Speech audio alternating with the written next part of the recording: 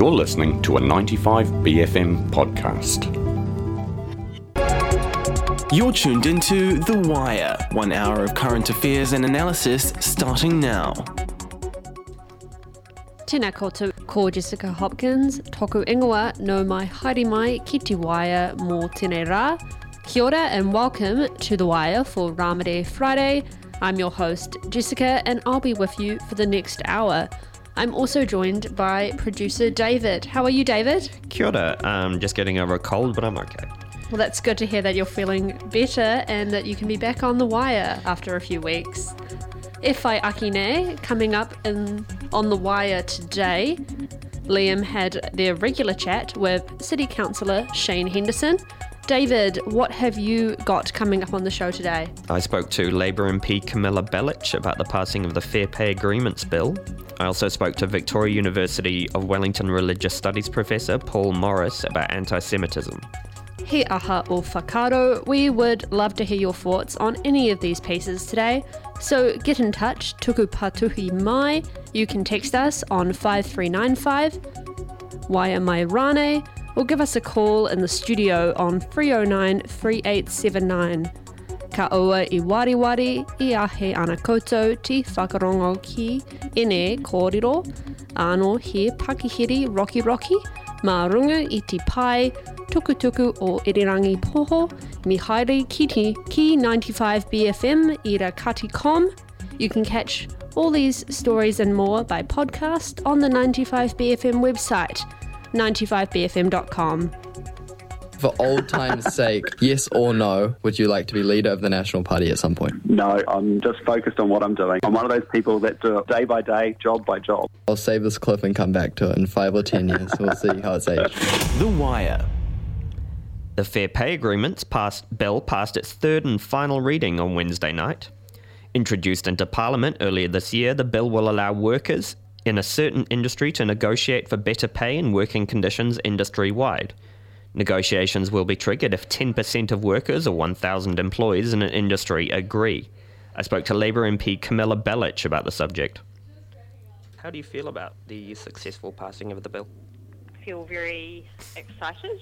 It's good to have it finally passed, and hopefully it will have a real impact for New Zealand workers now that the framework is in place.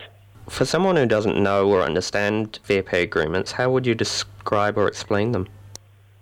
Fair pay agreements are the ability for employers and unions to negotiate minimum terms and conditions for not just individual workplaces, but also whole industries or whole occupational groups. So the thing that differentiates fair pay agreements from other types of collective bargaining is the fact that they can apply these minimum terms to not just the workplaces which are involved in that collective bargaining, but other workplaces that may have people covered by that fair pay agreement because of their job or because of the industry. So the fair pay agreements will set a minimum base standards for certain industries, and individual employers and employees will be able to negotiate on top of that? Absolutely, yeah, that's correct. So they're just a floor. We have a lot of minimum terms in New Zealand, for example, the minimum wage that everyone will be familiar with. What fair pay agreements do is give employers and employee representatives like unions the opportunity to negotiate other minimum terms that might be appropriate for their industry. Who are some of the key industries who might benefit from such fair pay agreements? We can't be 100% sure which industries will take up the opportunity to have fair pay agreements. It probably won't be all New Zealand workplaces, and it will probably start with just a few key occupational groups, my prediction would be. So some of the groups that might be helped by fair pay agreements are groups like cleaners or security guards or other groups like early childhood workers, for example. Has New Zealand ever had such a collective bargaining style? Methods, have they ever been in place in the past? Yeah, New Zealand used to have an awards system where there were different, effectively awards, so not exactly the same as fair pay agreements, but terms and conditions that applied across industries. So we have had a similar scheme in the past, and other countries, including Australia, do have a similar system where they do have minimum terms and conditions that apply to occupational or industry groups. So they're quite common worldwide. Would you say New Zealand is a little bit far behind on this regard? Well, I think that we've seen other countries use them very successfully, and I think they are a really good way to prevent the race to the bottom with terms and conditions. They mean that employers have to compete on things like quality and innovation rather than on just who has the lowest wages when they're bidding for contracts. So I think that will be a positive thing for New Zealand, and also a really positive thing for good employers too. How would you respond to National and ACT's criticisms of the bill and the fact that they said they would repeal it if they get into government next year? I think it would be a real shame if they repeal it. My hope is that whoever forms the next government, that they would maintain the ability for employees and employers to negotiate fair pay agreements. I obviously think that they will bring a lot of benefit to New Zealand, and I think they deserve the opportunity to really bed in, and I think we'll see a lot of the benefits of fair pay agreements in more of the medium term. So I would hope that the National and ACT Party would change their mind, but of course my belief is that Labour will form the next government, and so we'll be able to really see the effects of fair pay agreements over the next term. How long do you think fair pay agreements will take to bed in? Well, they have to be bargained, and the bargaining process for fair pay agreements will be slightly more complex than a normal collective bargaining process. So I imagine that the bargaining and negotiating and the finalising and ratification of fair pay agreements will need to occur prior to the benefits of them really taking effect in terms of the minimum terms and conditions. So we really need to see some fair pay agreements ratified and in place before we'll be able to see the benefits that will flow from them, and that will take some time. And it should take time as well, because it's important to get them right, but it's not going to be an immediate impact on those sectors that are interested in negotiating fair pay agreements. New Zealand unions almost collapsed after the passing of the Employment Contracts Act in 1991, I believe it was. Do you think this will re-strengthen the positions of unions in New Zealand society? I think New Zealand unions have a much stronger position than they have had in the recent past, as you mentioned, after the passing of the Employment Contracts Act. I think their position has improved since the passage of the Employment Relations Act in 2000, but this legislation isn't really about strengthening unions. In fact, unions will do a lot of the work for what essentially will be non-union members, passing on the benefits of their negotiations and work to obtain fair pay agreements to people who might not necessarily be in the union. So it's not really about that aspect of it. What it is about is making sure that we do have basic minimum terms and conditions in sectors where we've seen a real deterioration in those, and also those workers getting the benefit of those terms and conditions being standard across the industry when they're employed in different workforces. Another really good example that I didn't mention before is bus drivers. So we'd really hope that when we have a fair pay agreement in place for bus drivers, that some of the workforce shortages that we've seen in recent times might be ameliorated by having a fair pay agreement in place. I don't know if you've noticed in Auckland, but it's pretty much every second bus has been cancelled, and it's incredibly frustrating. I think that would be, I haven't, I've seen reports of that. I haven't noticed that myself recently, but I think that there are serious workforce issues that we need to address, and I'm hoping that FPAs will help to address some of those issues. I believe it takes effect from the 1st of December. Do you know who might be some of the first industries who will begin to negotiate? Yeah, so bus drivers is one, and I think the other ones I mentioned before are things like cleaners and security guards. I would imagine would be some of the first groups that might look to negotiate an FPA. That was Labour MP Camilla Bellich talking about fair pay agreements. We'll be back after a short break. Keep it on the B. Auckland's favourite summer festival is back for 2023. That's right, St Jerome's Laneway Festival is here. And now, due to popular demand, moving to a larger venue at Western Springs. Soothing that sweet January heat with a smooth, cool and refreshing blend of international musical juice. Featuring... Hi, I'm Joji, Phoebe Bridges, Phineas, Fontaine's DC, Fred Again, Girl in Red, Turnstile, 100 Gex, Chaos in the CBD, DJs, Nux, Mall Rat, Ross from Friends, The Beths, Yard Act, Ernie Bell, Logic 1000, more and more.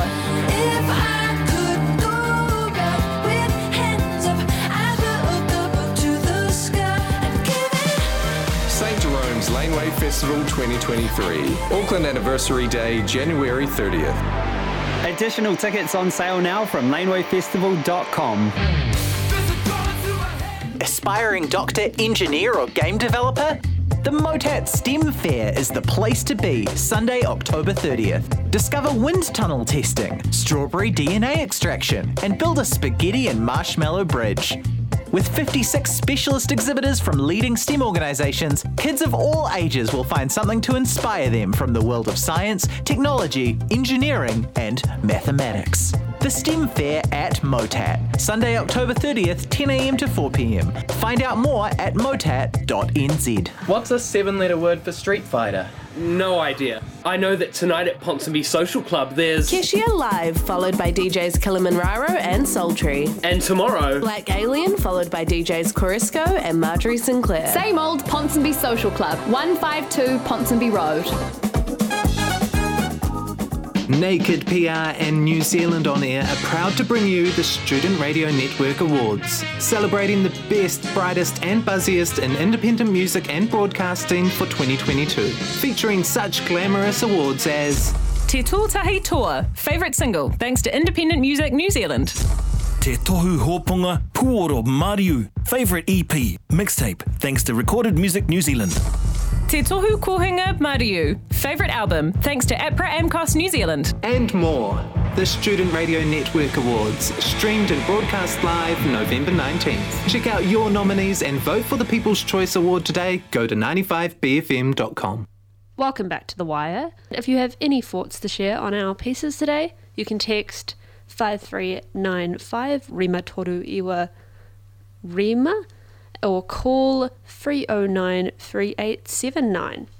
Now, tell me about your father. City Counselling on 95BFM, our weekly chat with the good people of Auckland Council. Auckland's current council term has now properly begun, with councillors being sworn in and beginning to set the groundwork for the next 3 years. This includes the swearing-in of new Deputy Mayor Delcy Simpson, who has made it clear that she and Mayor Wayne Brown have some differences in council approaches that they will need to work through. Waitakere Ward Councillor Shane Henderson has previously worked with Simpson, so for today's City Counselling segment we had a chat about what she could bring to Tamaki Makaurau. We also spoke about the mass delays affecting Auckland's Western train line and internet coverage in the Outer Western Ranges. First, we spoke about what Auckland Council has been recently focusing on as they begin the next term. Yeah, so the first kind of focus for us is to sort of bed in the committee structure and who's running the committees, and also, as we had the announcement yesterday, the deputy mayoralty. So, yeah, first and foremost, it's kind of how are we dividing up this massive workload that we have in front of us. And the other thing that's been a focus, as you've seen, is Mayor Brown has put out letters of expectation on kind of his policies and what he wants to sort of drive through this term. And that's good to have that clear with Aucklanders as well. So those are kind of the dual things that we've been working on. One of the top topics with Auckland Mayor Wayne Brown has been his opposition to Three Waters and just how much action he's really been trying to take to hold this. Do you have any big concerns about getting this legislation through? You know, I think it's really important to note that in the previous council term, actually every councillor unanimously voted down the Three Waters legislation in its current form. The concern that we had was essentially accountability to communities, and also that, look, Auckland is bringing over 90% of the population and the asset base through to the proposed new entity. So we need that to be reflected in kind of the governance arrangements as best we can, so that Aucklanders know they're getting the best deal possible. And, you know, people do really want to stay in their water infrastructure. And as a West Aucklander, I know that very well, given some of the controversies in recent times, particularly in Huia and in Te Atatu as well. So people want accountability and they want to have the ability to have their say on water infrastructure. And I think that Council has been consistent in that view. And it does seem that we'll be continuing to be consistent in that view. Have you noticed any other changes to the way that council is currently running with the new people joining the team? Yeah, a lot of the way that it will be run is still kind of being bedded in, and we're going to know a bit more about that in the next kind of week or two, I'd say. But having said that, we've got a great batch of new councillors from all across Auckland that are really excited. They're really kind of champing at the bit to get going. And I'm really very, very happy for them. And over the coming week, we're going to hear their maiden speeches, which is both a really kind of special time for them and their families, but also a time for them to set out why they stood for election in the first place and what they want to achieve. So it's a really exciting time for the city, having such a good new crop of councillors to come through. One of the new people not new people in a new role, but someone in a new role is Auckland's new Deputy Mayor Delcy Simpson. You've actually previously worked with her. What effects do you think that her deputy mayoralship will have on Auckland? Yeah, I think she's absolutely fantastic. So last term she was chair of the Finance and Performance Committee, and I was her deputy chair. So I worked really closely with her over those 3 years. And at the start of the term, I wasn't to be expecting that we were going to go through 4 budgets with various levels of emergency attached to COVID-19 and all the rest of it. So we had a crisis situation, and we sort of came out of it, I think, really well, to be honest. And that's in large part due to Desley's leadership. So I'm excited for her new role as the deputy mayor, and she has my full support, absolutely. Yeah, what's interesting is the fact that she, in her own words, is very different to Brown and will have different approaches to various council decisions and actions. Do you think that this could have a negative effect on getting things done, or will it allow for more balance within the council? Yeah, I think whenever you're selecting a deputy, if you don't mind me saying, you do need to have some eye to balance. I think focusing on kind of the positive aspects of this is that Desley has really great relationships across the entire council, having been first on local board and then council last term. So she sort of knows how to work with people and has those relationships that have endured over a long time. I think that's a really good thing in terms of getting things done. And just the other thing that I would say is that her traditionally coming from a more conservative background than I do politically, it's impressive how she can work with both, I suppose, the left and the right, if you're looking at kind of ideological terms. It's a really good attribute to have in a deputy, and she definitely has that as well. So, yeah, she knows how to work with people. I also just want to quickly chat again, because we talked about this the other week, about the Western Line train system at the moment, as many commuters have been struggling with difficult delays to get in and out of town due to changeovers between Swanson and Newlyn, moving to the Newlyn and Britomart train, as well as various other difficulties. Is the Waitakere Ward Council trying to work with Auckland Transport to see that these mass delays aren't as consistent as they have been? Yeah, most definitely. It's so frustrating for West Aucklanders, isn't it? We've had these trains, they seemingly always have some sort of delay, and we have massive shutdowns every year. So with this particular thing, they identified a subsidence issue on the track. And so health and safety, we appreciate that they do need to change things and may need to shut things down and reduce services. But if you look at it in totality as a West Aucklander, our line is being shut down way too often. And we need to do better. I mean, other Western cities in the world don't have this situation that we do. I just think it's really poor, and I share the anger of West Aucklanders on this. There's been some new movements around internet coverage within the outer ranges of West Auckland, as I have seen on my trips home with new fibre bills going up. Are we going to soon see better internet coverage for the outer ranges like Bethels, Tehanga, Piha and Metawai? Yeah, I really think you will see better mobile coverage and internet coverage. I think Mayor Brown released something last week around the need to do better in terms of cell coverage across the city, and I think there's a huge economic benefit to that as well as a social one.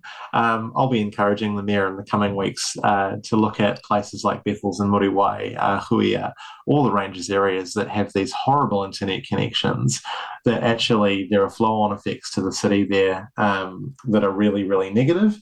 And so I really encourage the Mayor and his approach. I think it was a really great release that he did, and I will encourage him to be looking at West Auckland as part of that.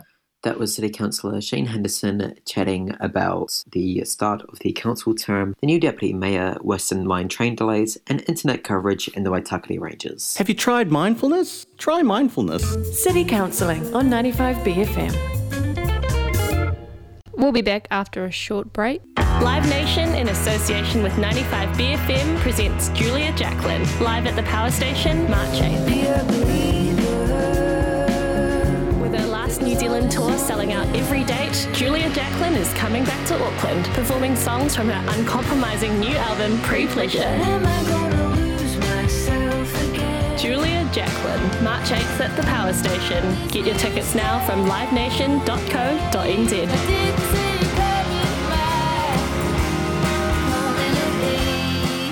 For the best in hip, you gotta keep it green. The hip store on K Road is what you need.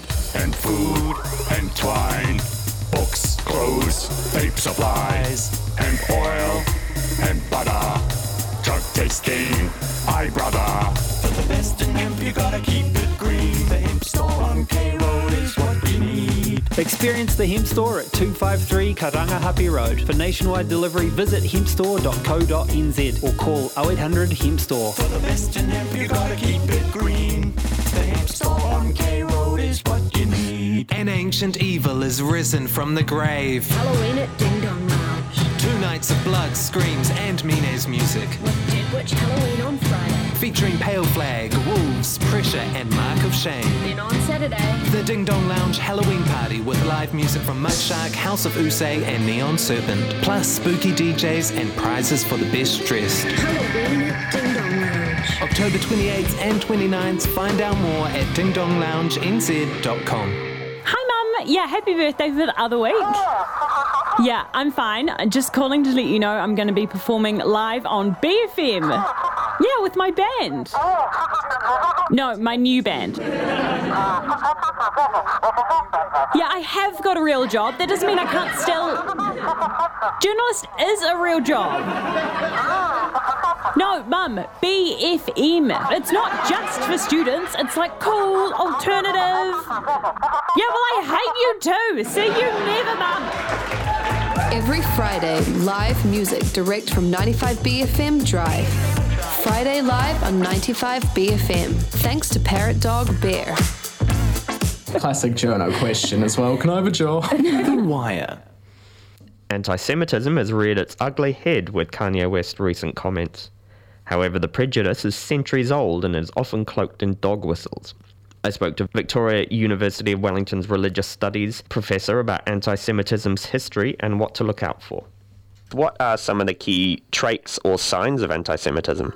The word itself is a very modern word, which dates from the late 1870s from Wilhelm Marr, and it was about single issue politics, and it was designed to mean anti-Jewish, and it was to stop the recently enacted Jewish emancipation, which gave Jews civil rights and the right to vote.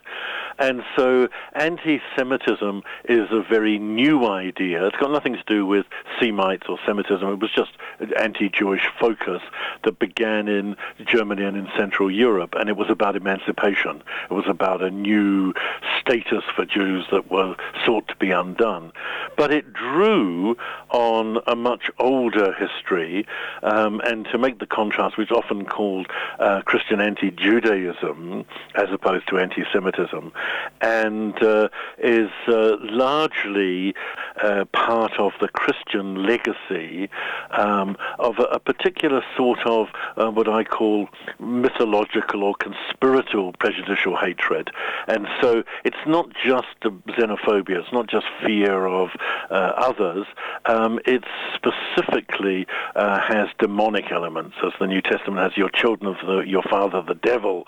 And so it's a history of demonizing, dehumanizing of communities of Jews and attributing to them demonic powers, supernatural powers, but also accusing them of being poisoners of wells, killers of Christian children. That's the blood libel. Those are the kind of historical issues. The origins are largely to do with something that technically is called supersessionism, which is essentially that the new Christian church, the new Israel, the new community, came to replace the old Israel, which was the Jews, and God withdrew his blessings and protection from the Jews, and he passed on all the good stuff to the new Christian community.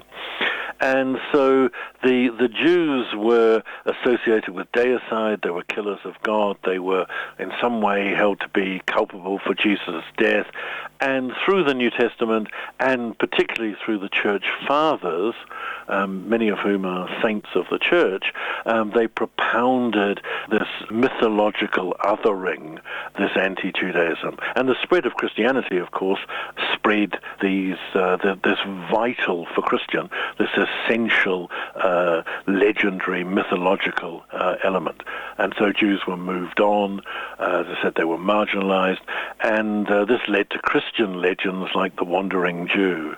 And so its legacy is still with us. Things have changed, of course, since the Holocaust, which is intimately related to this, both the histories of Christian anti-Judaism and of political and racial and pseudoscientific anti-Semitism. But the legacy is deep and part of the prejudicial history of the West, a history of, crusades, exiles, expulsions, pogroms, choices of conversion or death, and something which was incredibly persistent. It persisted. The Catholic Church found its way into the Protestantism, and it is still a legacy. I mean, a legacy that needs to be revived and drawn on by individuals and communities in the contemporary world, but one that certainly is still evident. Why do you think such, as you were talking about, legacies persist? Partly it's just the absolute domination of the Christian cultural history of the West. I mean, it is an integral part of our cultural legacy. So in that sense, I mean, it's built into literature, it's built into music, it's built into folk festivals, to folk tales, lullabies, our literary and cultural history, our legal history. And so it's, it's just an integral part of that history. Why it's revived is a really interesting question. I think part of the power of that legacy is it blinds us to it. It's been normalized for nearly 2 millennia, and so in that sense, we don't notice it. It's just part and parcel of our the tropes of our cultures, and so anti-Semitism, anti-Semitic tropes and images, are built into the legacy of the West. But it does seem to be particularly tied to times of crisis and crisis of economic and other crises. And so most recently, the pandemic, for argument's sake, has seen a rise in anti-Semitism associating Jews with vaccines and with plots and conspiracies tied to the COVID-19 pandemic. And economic and other pressures also lead Jews to be highlighted in the kind of mythological tropes of the supernatural enemy. So both on the political right and left, the extreme right and the radical left, the radical right, the radical left, we call them that, both subscribe to greatly inflated Jewish powers, control over media, control over banking. The right think Soros and Rothschild are behind Antifa. The left think that Jews are the exemplars of colonial white privilege. And so it's a very protean thing, and it offers a very cheap and thin explanation for very complex issues. Blame the Jews. Earlier on you talked about, a mythical idea of Jews who were controlling world events. The kind of modern equivalent of that is what you just talked about now, how Jews are controlling banking and the media and they're using it for their own purposes type thing. That's the claim, yes. It's patently false. I mean, it's. Sorry, you said it as if it wasn't just this is held to be the case, but I mean, it clearly isn't. What we're seeing today is like a modern equivalent of what Christians believed sort of 2 millennia ago. Yes, yeah, I think a bit less than 2 millennia ago, but yeah, over the last nearly 2 millennia. Yes, certainly that Jews play this pivotal role in global history, and that they are the source of all evil. They are, tied and tinged with demonic and dark forces, and so things associated with Jews are often kind of blown out of proportion, and so they become held to be playing these huge and dominating roles in these large conspiracy theories. A recent example is Kanye West's very open anti-Semitic rhetoric and outbursts, but often anti-Semitism is couched in dog whistles. Like, what kind of dog whistles does one normally see? Yeah, the Kanye West thing is interesting only because, it's almost unintelligible. I don't know, going DEFCON 3 or whatever he said on the Jewish people. He also said, I watched the video clip, that he said, I'm not anti-Semitic because black people are actually Jew also. And so it was very unclear what he was saying. I want to retreat from the view that, most of the reportage I was looking at yesterday about Kanye West in preparation for this was I'm not a Kanye West knower of his music or a fan, so I had to look it up. But most of the comment is that he's bipolar or he's mad or he's got mental issues, mental health issues, etc. I think that's kind of beside the point. That this gets such coverage is very, very significant. And already there were posters on the 101 in Los Angeles. Kanye's right about the Jews that were put there by some far-right neo-Nazi group, and so it does have impact, and so it should be taken to. But you asked about the dog whistles. Yeah, the issue about dog whistling is that racism is generally not acceptable, and paradoxically, it's not even acceptable in some of the more right-wing Gab and Telegraph other platforms, and so there develops a kind of code to deal with anti-Semitism. You never say someone's Jewish; you just use these double bracket marks around a name, which indicates that someone is Jewish. There are limits to the mention of Jews. So things are signalled in particular contexts with words like globalist. There are codes for referring to particular Jews and Jewish practices, and so this makes it somewhat more difficult because social media plays a huge role in the dissemination of these anti-Semitic tropes and anti-Semitic positions.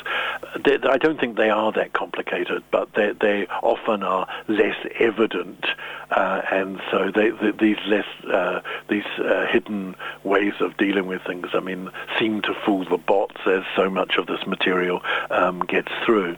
And you do get things like in the far-right manifestos, the identitarian manifestos, that white European culture is being undermined, and the agents there are often not mentioned, but are Jewish merchants who are fostering non-European, non-white immigration in a very deliberate and evident way. So, yeah, there is a clandestine signalling that is going on. With regards to the Pittsburgh synagogue shooting, he openly said Jews are bringing in non-migrants, and so then I have to go and shoot up a synagogue type thing. And so it may have even gone past the dog whistle stage to even saying Jews. Well, he didn't say specifically Jews, but I think he talked about an organization. He talked about HIAS, the Hebrew Immigrant Aid Society, which is a kind of NGO. It's a charity for Jewish immigrants to the United States and other places.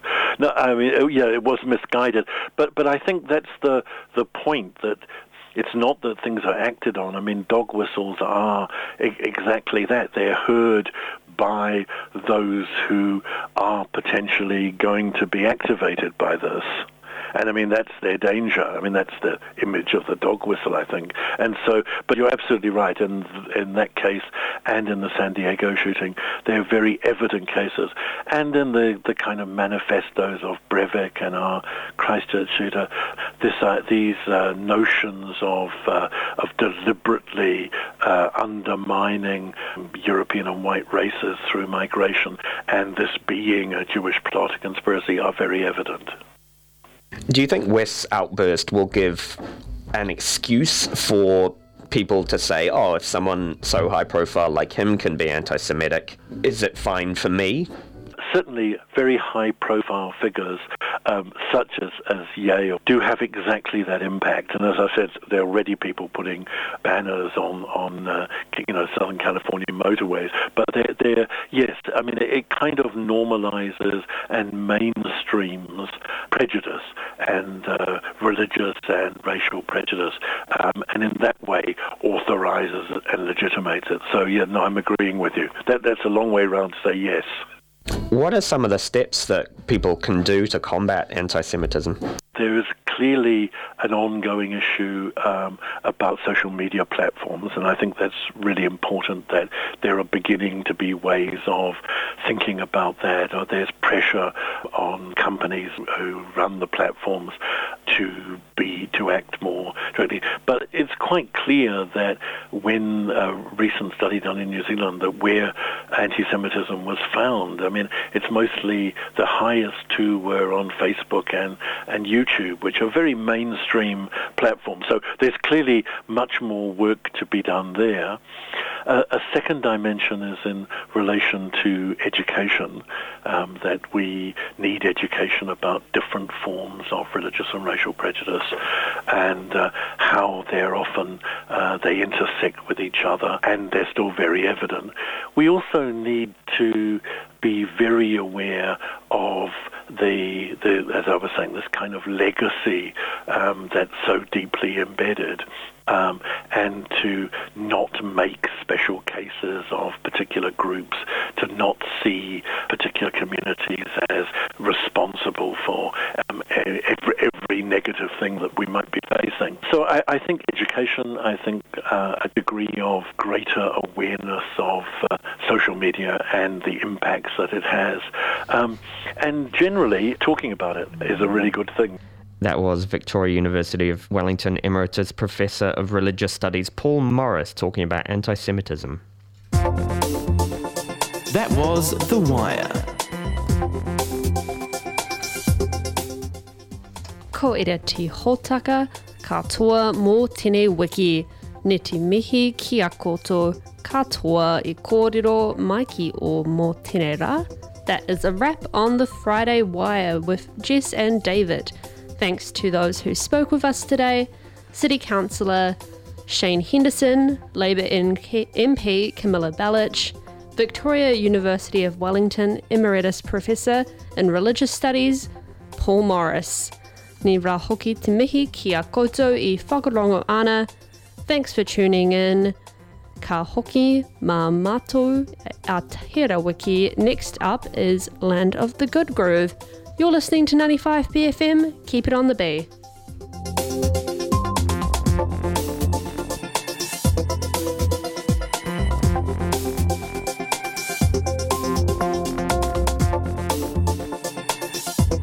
That was a 95 BFM podcast. Support 95 BFM with a B card. Go to 95bfm.com/sign up.